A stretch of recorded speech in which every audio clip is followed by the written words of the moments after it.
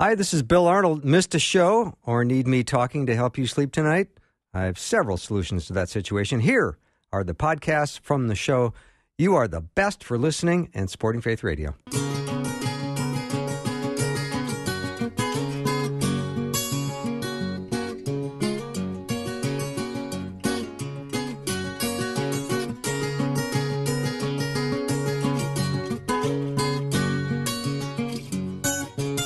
And a warm welcome to Afternoons with me, Bill Arnold here. I am so glad that I'm going to have Cal Beisner for the full hour. I don't think I've ever had Cal on for an hour.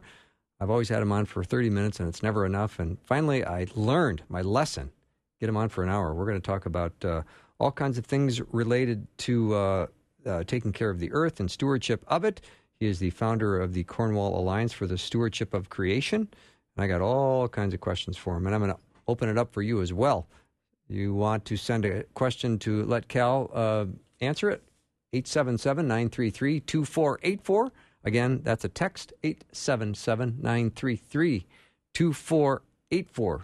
Let's take 60 seconds, then I'll bring on Dr. Cal Beisner.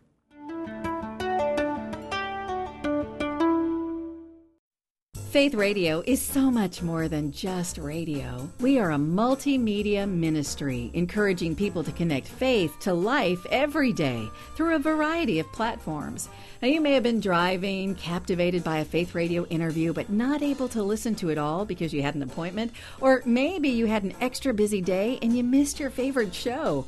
Well, thankfully, you can go back and listen to any of our programs in their entirety at myfaithradio.com by clicking on podcasts. You can also download the free Faith Radio app to listen to any past programs or check out the live stream. Just search for Faith Radio in iTunes or Google Play.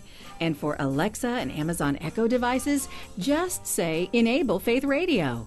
Then say Play Faith Radio to listen to the live stream. Use your connected device to stay encouraged and equipped every day through Faith Radio.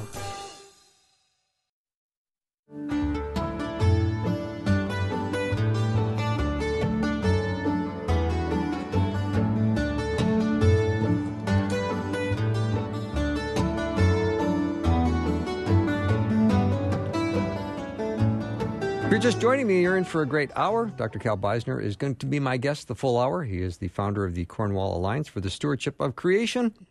One of the smartest guys I talked to. Cal, how are you? Well, I'm doing great, Bill, but I have a problem. Let's hear it. I'm trying to figure out how I can handle my fly rod and the phone here at the same time because it's just such an incredibly gorgeous day down here in Memphis, and the fishing pond out behind my house. It's really a temptation.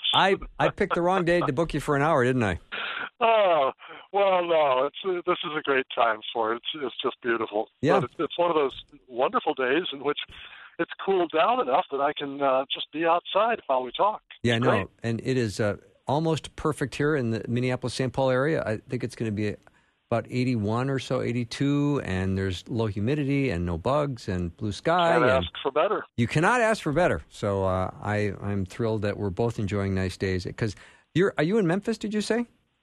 Yeah, right close to it anyway. Kind of outside it in a rural area. Yeah, because Memphis invented humidity, I believe. Just about. Or it borrowed it from Miami, where I used to live. Yeah. Well, let's get to business here, and then we can get you out fishing. How's that? That would be great. All right. Now, we started just talking about what spectacular days we're enjoying. So I wanted a couple things I want to ask you about right away, and I also want to open up to our callers to ask you questions. But one of the things that we hear pretty frequently is, are evangelicals climate deniers? The answer is, well, they better not be, or they'll be wrong. Okay. Do say more. Yeah. Usually what people mean by climate denier is something like a brainless troglodyte. Okay? Okay. And that's not what evangelicals are. Now, evangelicals do happen to be the most skeptical segment of the American population about claims of dangerous man-made climate change. Okay? But that's a far cry from a climate denier, whatever that would be. I mean, who in the world denies climate? Right. And indeed, who in the world, with any sense at all, denies that climate changes? It changes from morning to evening every day. It changes through the seasons. It changes every year. And it changes considerably in cycles running of anywhere from about 30 years to 500 years to about 1,500 years. And there are all kinds of different reasons why climate changes. And in fact, human activity almost certainly contributes to climate change, both local and global. Locally, when we build cities, we change the climate where those cities are. They trap heat. And so there's something called the urban heat island effect.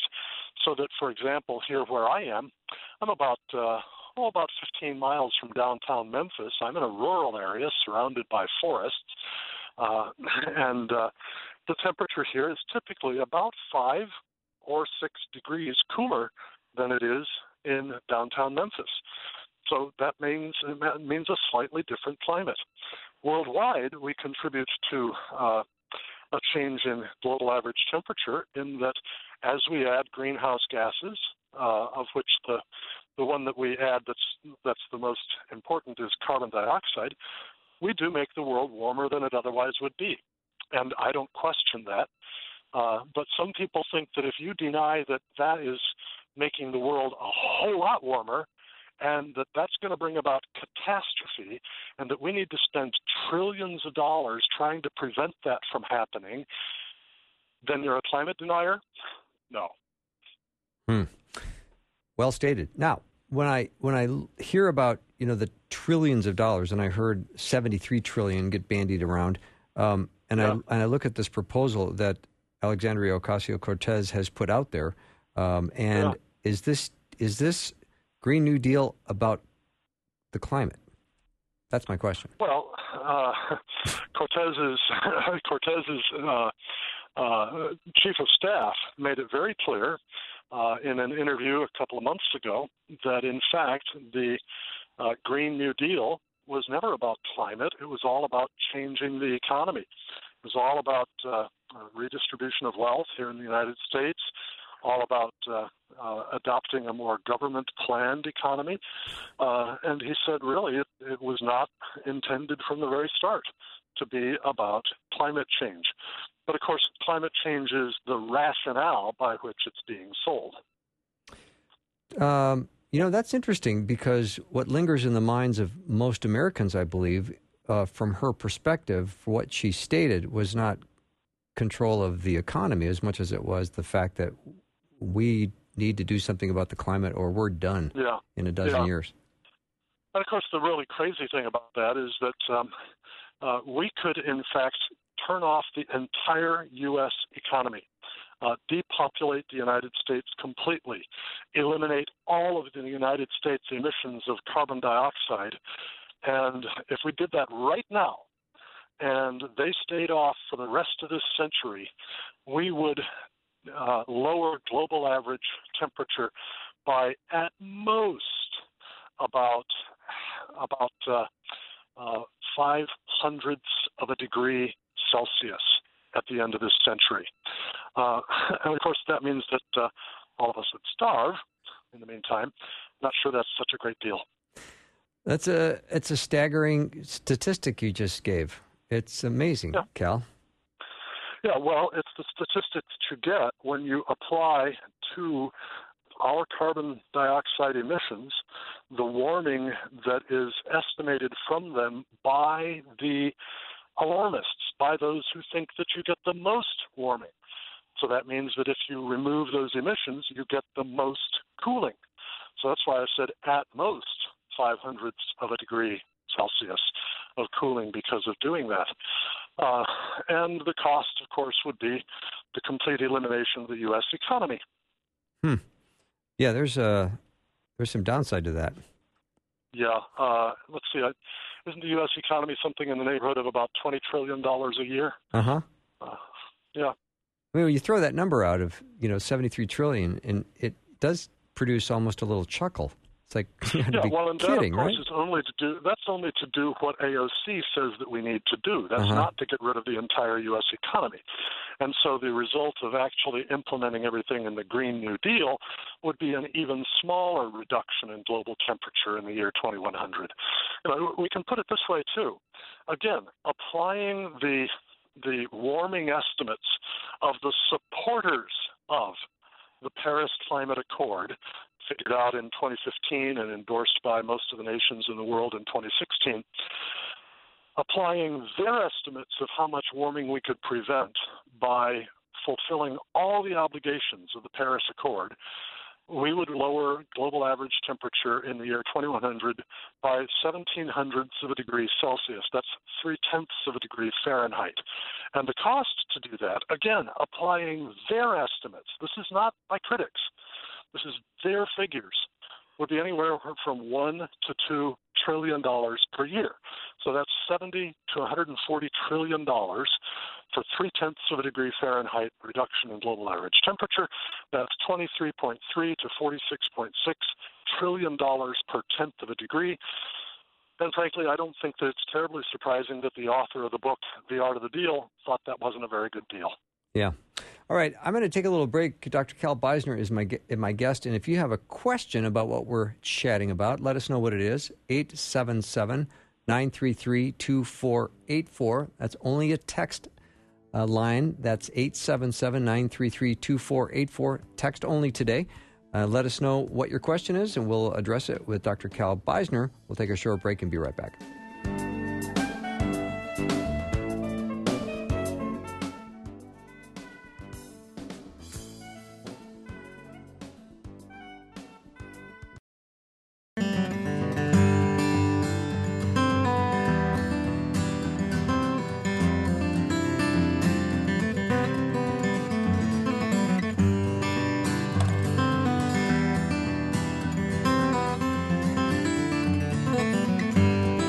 Welcome back to the show. I'm awfully glad to be speaking to Dr. Cal Beisner today from the Cornwall Alliance. You go to cornwallalliance.org. Did I say that right, Cal? Yes, indeed. Oh, good, because I did think another great name would be Cal's Think Tank. Oh, hey, there are so many more people.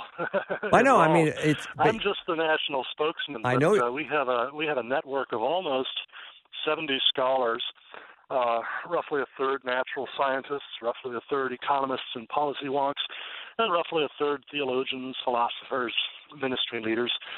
And I just kind of get to coordinate some of their efforts in educating the public and policymakers about biblical stewardship, economic development for the poor, and the gospel of Christ, all wrapped together. And do you know what percentage are fly fishermen? Gee, I don't. I should poll. You should poll the group and find that out. You should. All right. One of the things I wanted to ask you, and I don't know if you know a lot about this, but I'm going to pop this on you, the old Mendenhall Glacier. Mm-hmm. Now, they discovered recently a forest underneath that. All right. So this emerging forest, it determines that the ages of the trees range from 1,200 to 2,300 years old. So the glacier melts, and then underneath the glacier is a forest. Yeah. So, let's talk about climate change. Well, just put it in your mind that in near the end of the Ice Age, or just before it declined, the area where you are right now was under probably about 1 mile to 2 miles thick sheet of ice. Really? So there were no forests there at all. Okay. Period. So, there is indeed climate change. Yeah. All right. So when I had a caller, a listener say, what are the stats? What stats do the doom and gloom people use?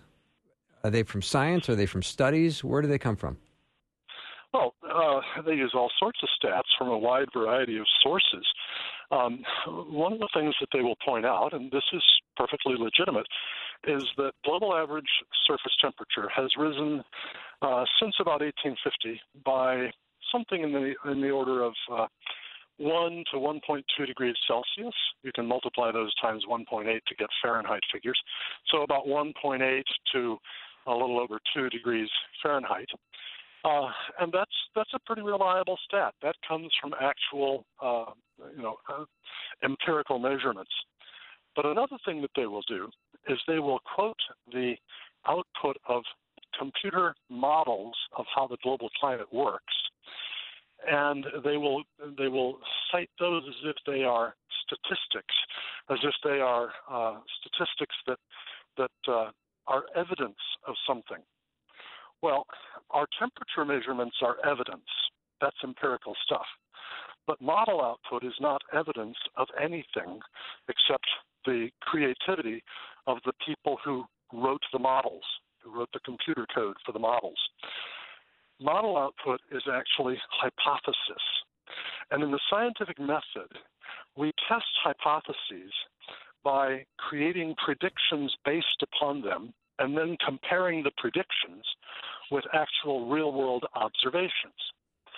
And the so-called data, which are not data, but are numbers generated by the models, the so-called data from the models call for global average surface temperature to be rising from, say, the late 1970s to the present at a rate of around 0.3 of a degree Celsius per decade.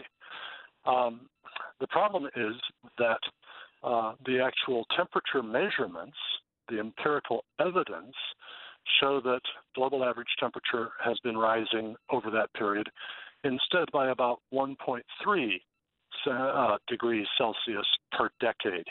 That's a little over 1/3 of the rate that they get from the models. Mm-hmm. What that means is that the models are wrong and that they provide no rational basis for any predictions of future temperature or any policy to deal with that. And then besides that, we also know that there are other things that raise and lower temperature, and that among those are changes in solar energy output from the sun, changes in solar magnetic wind output, which controls cosmic ray influx to the atmosphere, which in turn has a huge effect on the formation of clouds, which themselves act like a thermostat on the Earth, changes in ocean cycles, current cycles in the ocean. All those things affect temperature.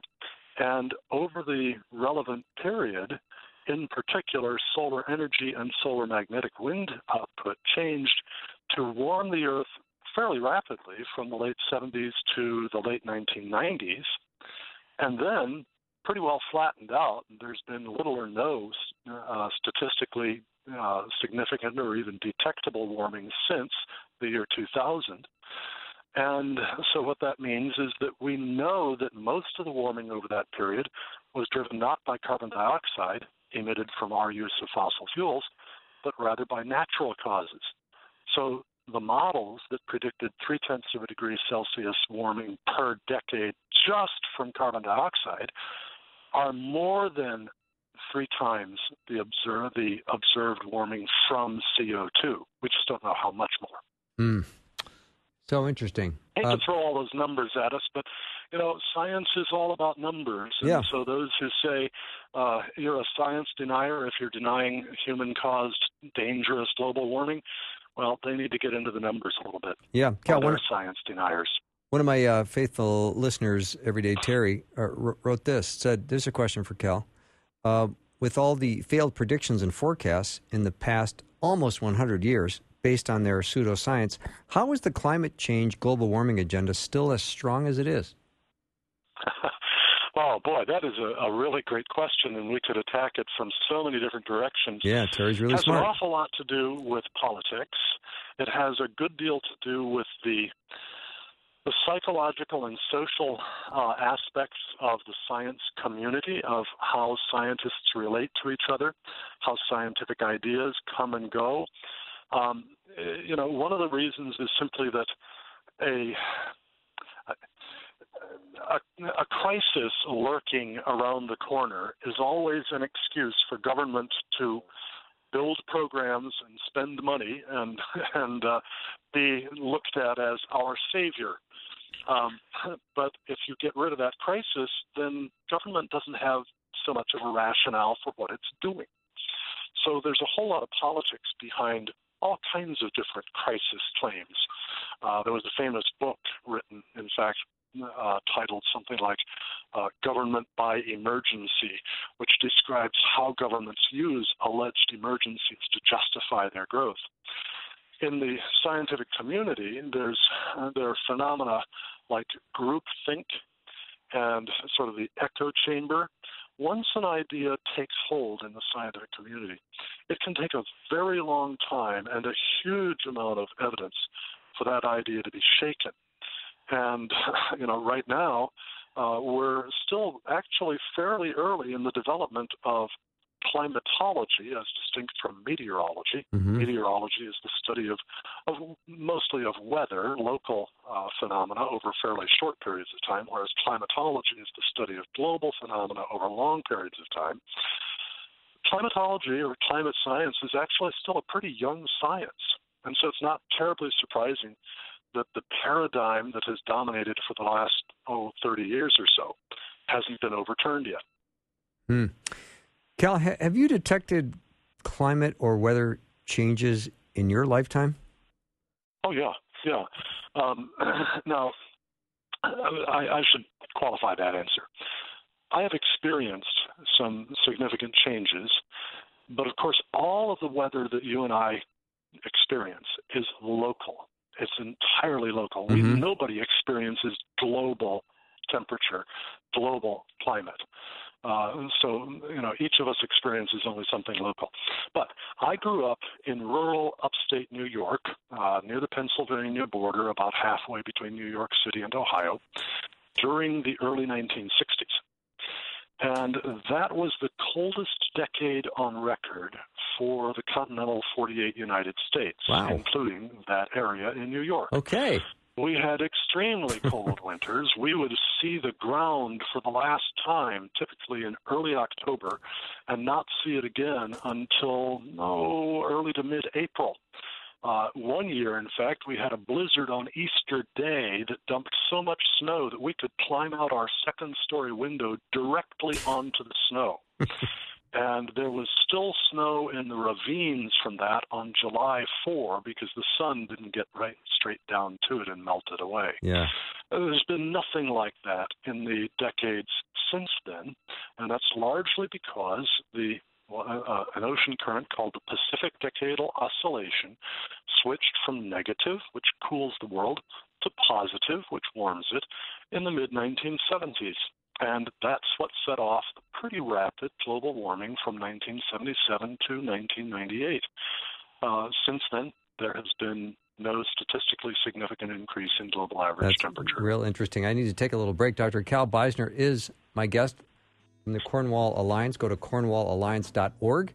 You'll learn more about him and his brilliant staff. We have time for lots of questions. Let us know what they are. They're coming in already. You can send me a text at 877-933-2484, or if you're a little bit more comfortable sending an email, bill@myfaithradio.com. Be back in a minute.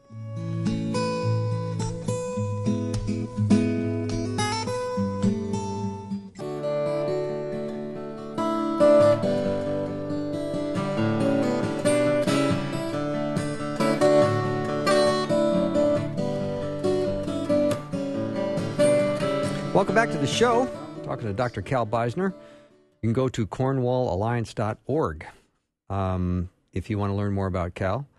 And if you really want to learn about Cal, you can go to I Want to Go Fishing After My Interview with Bill.org, because that's what he's going to do. So, well, you always catch me off guard, Bill. I try to. Let me, I got all kinds of questions coming in. So, let's see, I already asked that one. Some people say that we're probably entering a cooling period due to the slowing of solar activity. Any thoughts on that possibility? Yeah, that's quite possible. It's something that's been discussed for about the last decade, mostly by solar physicists. solar cycles run, generally about 8 to 14 or so years. 11 years is kind of the average. And they involve changes in the position of the solar magnetic poles and so on. And as those happen, the number of sunspots changes, and more sunspots correlate with more energy emitted by the sun and with more solar magnetic wind.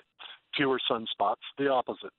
And as we get more energy from the sun and more solar magnetic wind, we get warmer temperatures on the Earth, and vice versa. Well, we're now entering solar cycle 25, and so far it looks like this one is going to be the quietest in terms of sunspots since probably the Maunder minimum, which was the depth of the Little Ice Age. Now, we're probably not going to go down that cold because we're starting from a higher starting point, but we could see some very significant cooling, and the solar physicists are predicting that solar cycle 26 will also be quite cool. So we could easily have anywhere from about 20 to 40 years of significantly cooler global temperatures. And that's important because cold is actually a much greater threat to human welfare and the welfare of plants and animals and the like than is heat.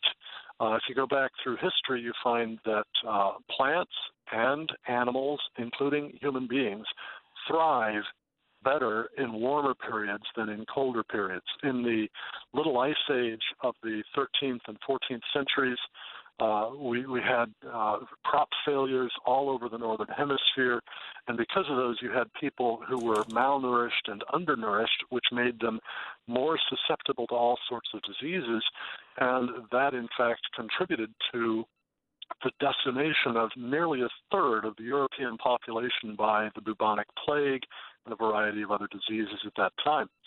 So if we want to see high crop yields, we don't want to see a lot of cooling. We want to see warming. Oh, wow. That's interesting. Now, the point you made before the break was that we all sort of live in local weather, which is so true. Yes. And then recently, my sister was over with her husband in France, happened to be there at the time when they were having record high temperatures. Yeah. And is there anything that we can learn from that maybe the media didn't want to tell us? Yeah, in fact, Dr. Roy Spencer, who is a senior fellow of the Cornwall Alliance, he's a principal research scientist in climatology and meteorology at the University of Alabama in Huntsville, and runs with his colleague John Christie the global temperature monitoring system of NASA's satellites, right? So he is no mean fellow. Mm-hmm. Dr. Spencer wrote a wonderful blog piece about that heat wave in France, in which he pointed out that the cause of that heat wave was a migration of heat up from the Sahara Desert that was balanced just eastward by a migration of cold down from the Arctic. So while Western Europe was experiencing the record highs, Eastern Europe, the Urals, and into Russia was experiencing record lows at the same time. That's weather. That's not even climate. That's weather, and it's not global, and it had absolutely nothing to do with any changes in global average temperature over a period of many years. It had everything to do with the movement of air masses between the Sahara and Western Europe and the Arctic and Eastern Europe. That is so interesting, Cal. Really so is. If people go to cornwallalliance.org and click on blog, they can scroll down a bit. They'll find the headline that will make it obvious which one that is, and they can read all about it from a real expert. Yeah. Now let's chat a little bit about air pollution and water pollution. How does this all figure in to climate change? Well, air and water pollution basically don't figure into global climate change at all, unless, of course, you include carbon dioxide as pollution, which is a bad idea because carbon dioxide is non-toxic to people and animals at any concentration below about 100 times what we experience right now. So in other words, it's very safe for people and animals. In fact, you and I, every time we exhale about 40,000 parts per million carbon dioxide, whereas the average concentration in the atmosphere is about 410 parts per million. So we are carbon dioxide producers. Plants, on the other hand, thrive on carbon dioxide. The more of it there is in the air, the better they grow. And so increasing CO2 is a very good thing. And CO2 is the only pollutant that we emit that has perhaps a measurable effect on global average temperature. But other pollutants, the criteria pollutants controlled by the EPA, sulfur dioxide and particles, soot particles, things like that, or water pollutants, toxic chemicals and the like, they have no impact on global climate, global average temperature. Some of them have, are themselves the effect of industrial activity, which typically is associated with urbanization, and urbanization can warm local areas. I mentioned the urban heat island effect earlier. But those pollutants are not a cause of the local climate change. They're another effect of what does cause the local climate change. And the good news is that on all the different criteria pollutants for air, water, and solid waste in the United States and pretty much all the developed countries in the world, the emission rates of all of those have been sharply downward for the last 50 years and more. And our water, our air in the United States are cleaner than they have been in well over a century. Wow. That's really encouraging. So when we're in the absence of good information, is it safe to say that people can scare a little bit more easily about climate change? Oh, yes, yeah. H.L. Mencken, the famous journalist at the turn of the 20th century, said something about, the whole essence of politics is scaring people with hobgoblins so that they will, elect you to office and trust you to spend their money. That's not the exact quote by any means, but he was right on target. Mm-hmm. When we talk about carbon dioxide, of course, the big villain is what's coming out of our exhaust pipes. And we're supposed to go to electric cars and mass transportation. Nothing wrong with either of those. However, isn't electric cars, isn't that a gigantic energy consumer? Well, you just plug them into the outlet and there's electricity there, right? I mean, yeah. You don't need to ask where that comes from, unless, of course, we want to be a little bit less than totally naive. I mean, that electricity has to come from somewhere, and it comes from generating plants. Now, you can make electricity from wind and solar, and you don't get too much in the way of carbon dioxide emissions that way, although you do get a fair amount because you have to make the materials from which wind turbines are made. You have to make the concrete in which they are anchored, and that is a major source of CO2 emissions. You have to make the solar panels and all that. And besides that, you have to move the electricity from those things large distances because those wind turbines and solar panels spread over immense areas of land to produce the same amount of electricity that you can get from a very small piece of land by a coal, oil, or natural gas-fired power plant. But at any rate, yeah.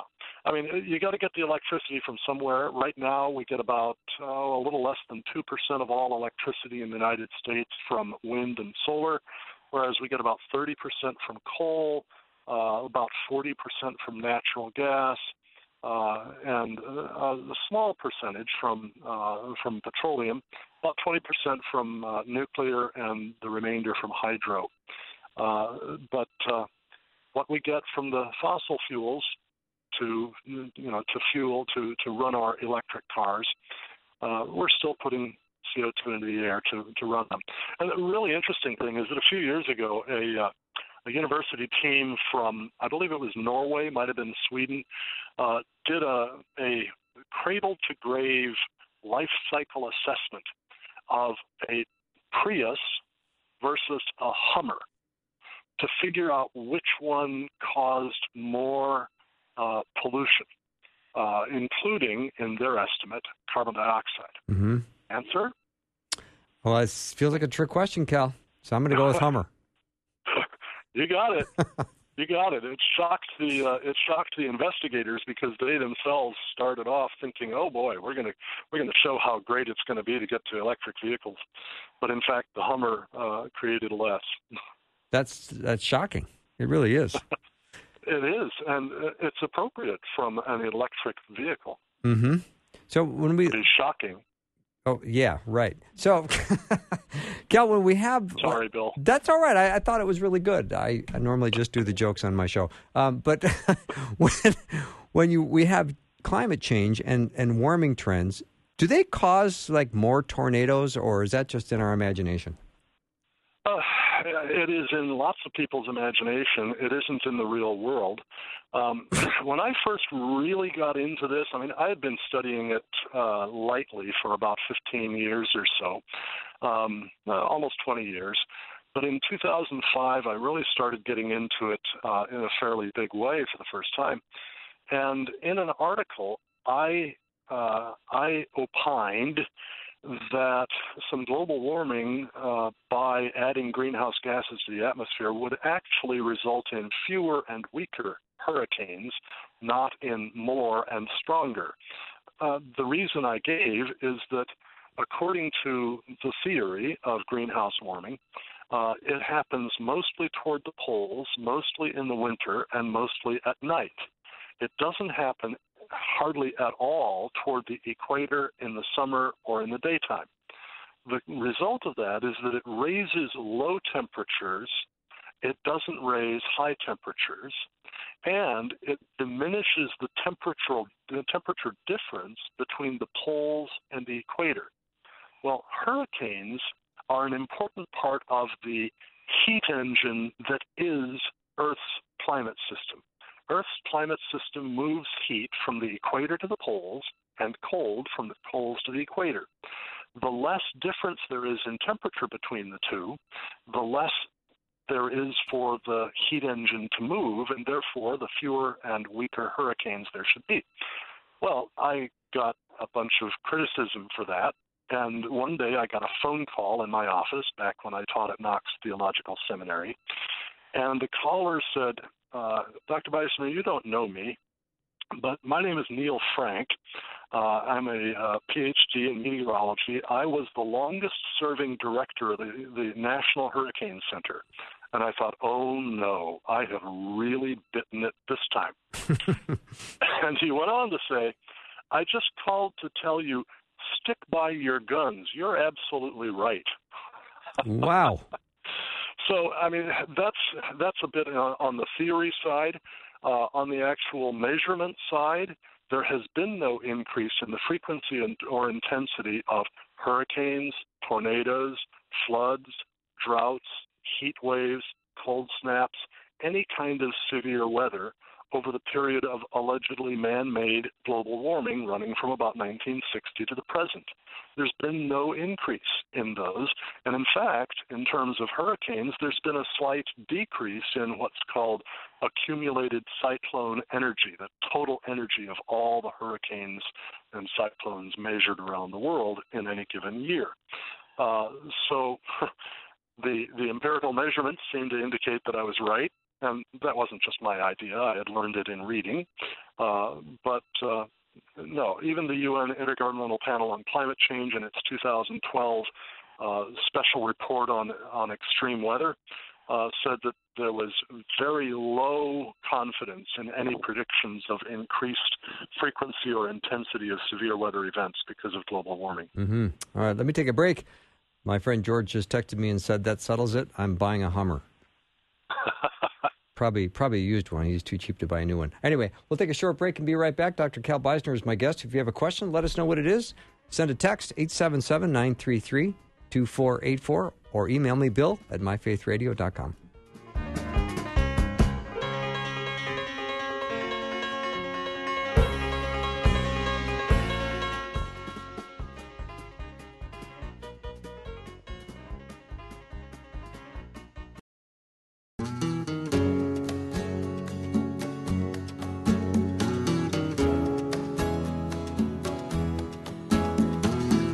Welcome back to the show. My guest is Dr. Cal Beisner.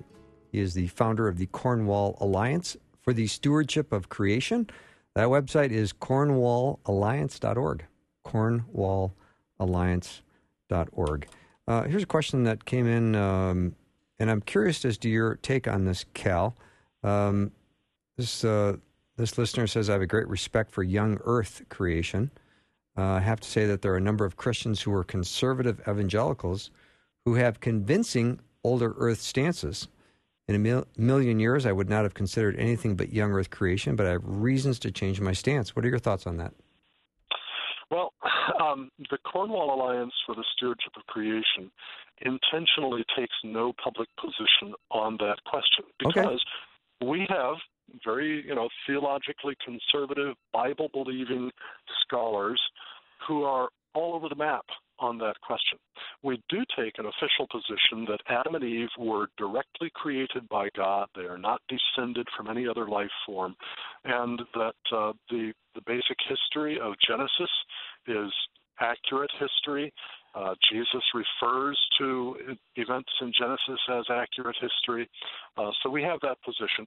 But frankly, there are people who are able to argue for either a young earth position or an old earth position based on particular hermeneutical or interpretative principles to their own satisfaction. And so we as an organization take no position on that, and therefore I also refrain from doing so publicly because I'm always understood as the spokesman for the Cornwall Alliance.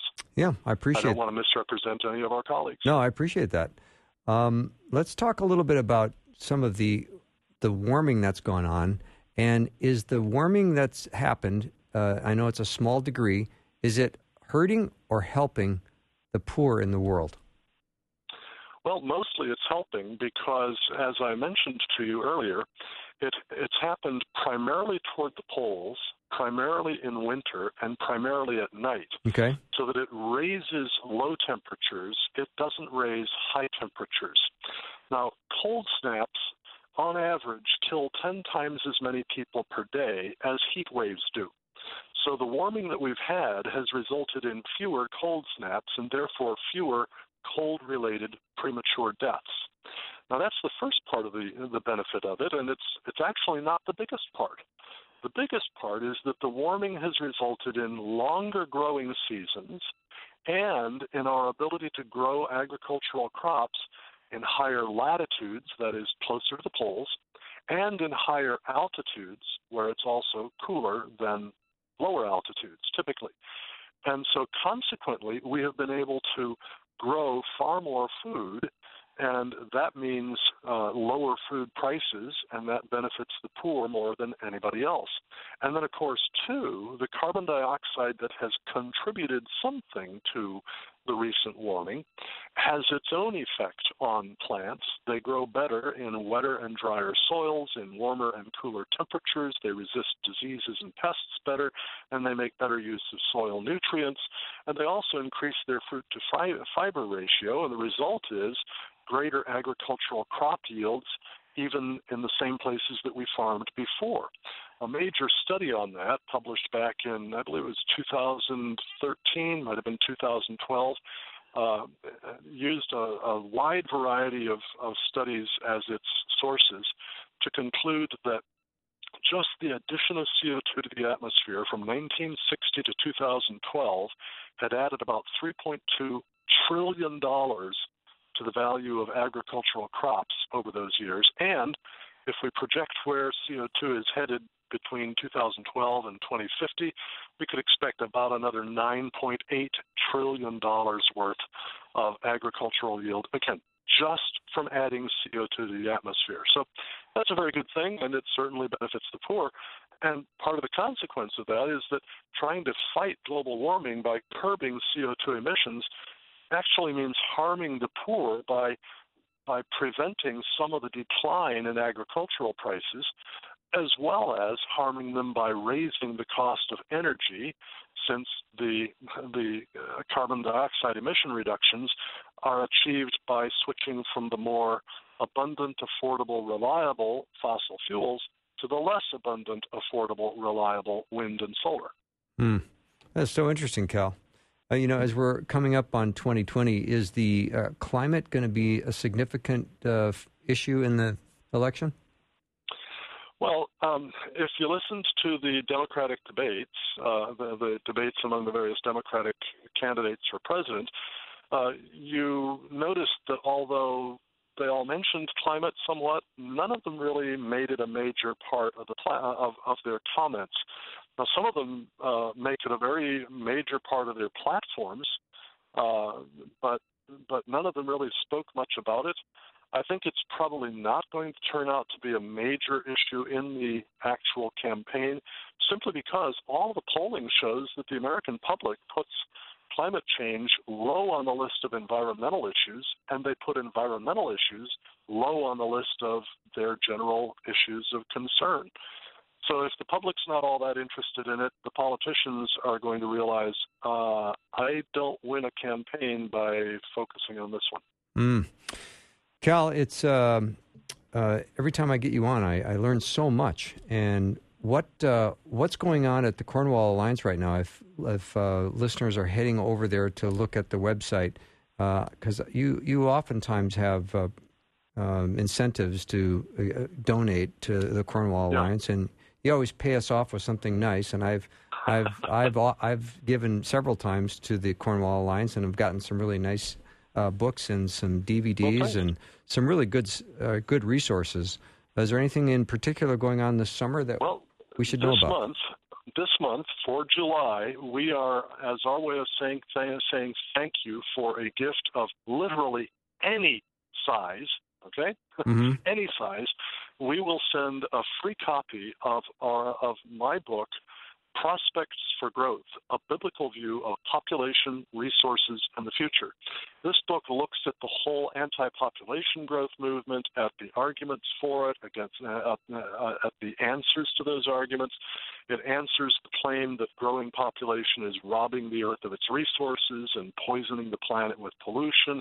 It looks at arguments that growing population is causing crowding and poverty and all sorts of things.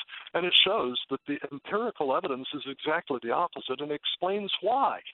Mm-hmm. It's because God made us in His image to be creative and productive as He is. This is a 270-some page book. And again, as our way of saying thank you for a 100% tax-deductible gift of any size, we'll send a free copy. All people need to do is go to cornwallalliance.org, click on the donate button down near the bottom of the home page and prominent on most of our other pages, and make a donation of any size, and then request the book, Prospects for Growth. I got that book, just so you know, Cal. It's a great book. Wonderful. Yeah, I got my grubby hands on one of those. It was great. I enjoyed it very much. Good. Good. One last question: Is sea levels rising? Yes, sea levels are rising at an average rate over the centuries of about 1.5 millimeters per year. That figures out to 7 to 10 inches per century. It speeds up and it slows down based on a variety of different factors.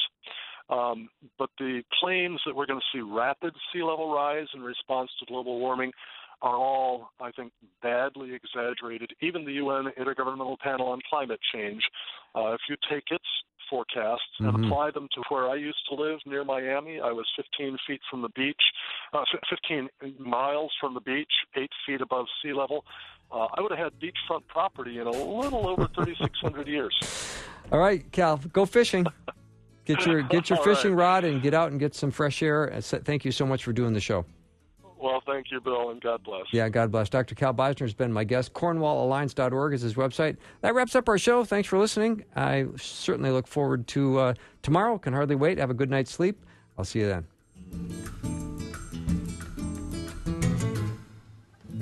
Thanks for listening. Programming like this is made available through your support.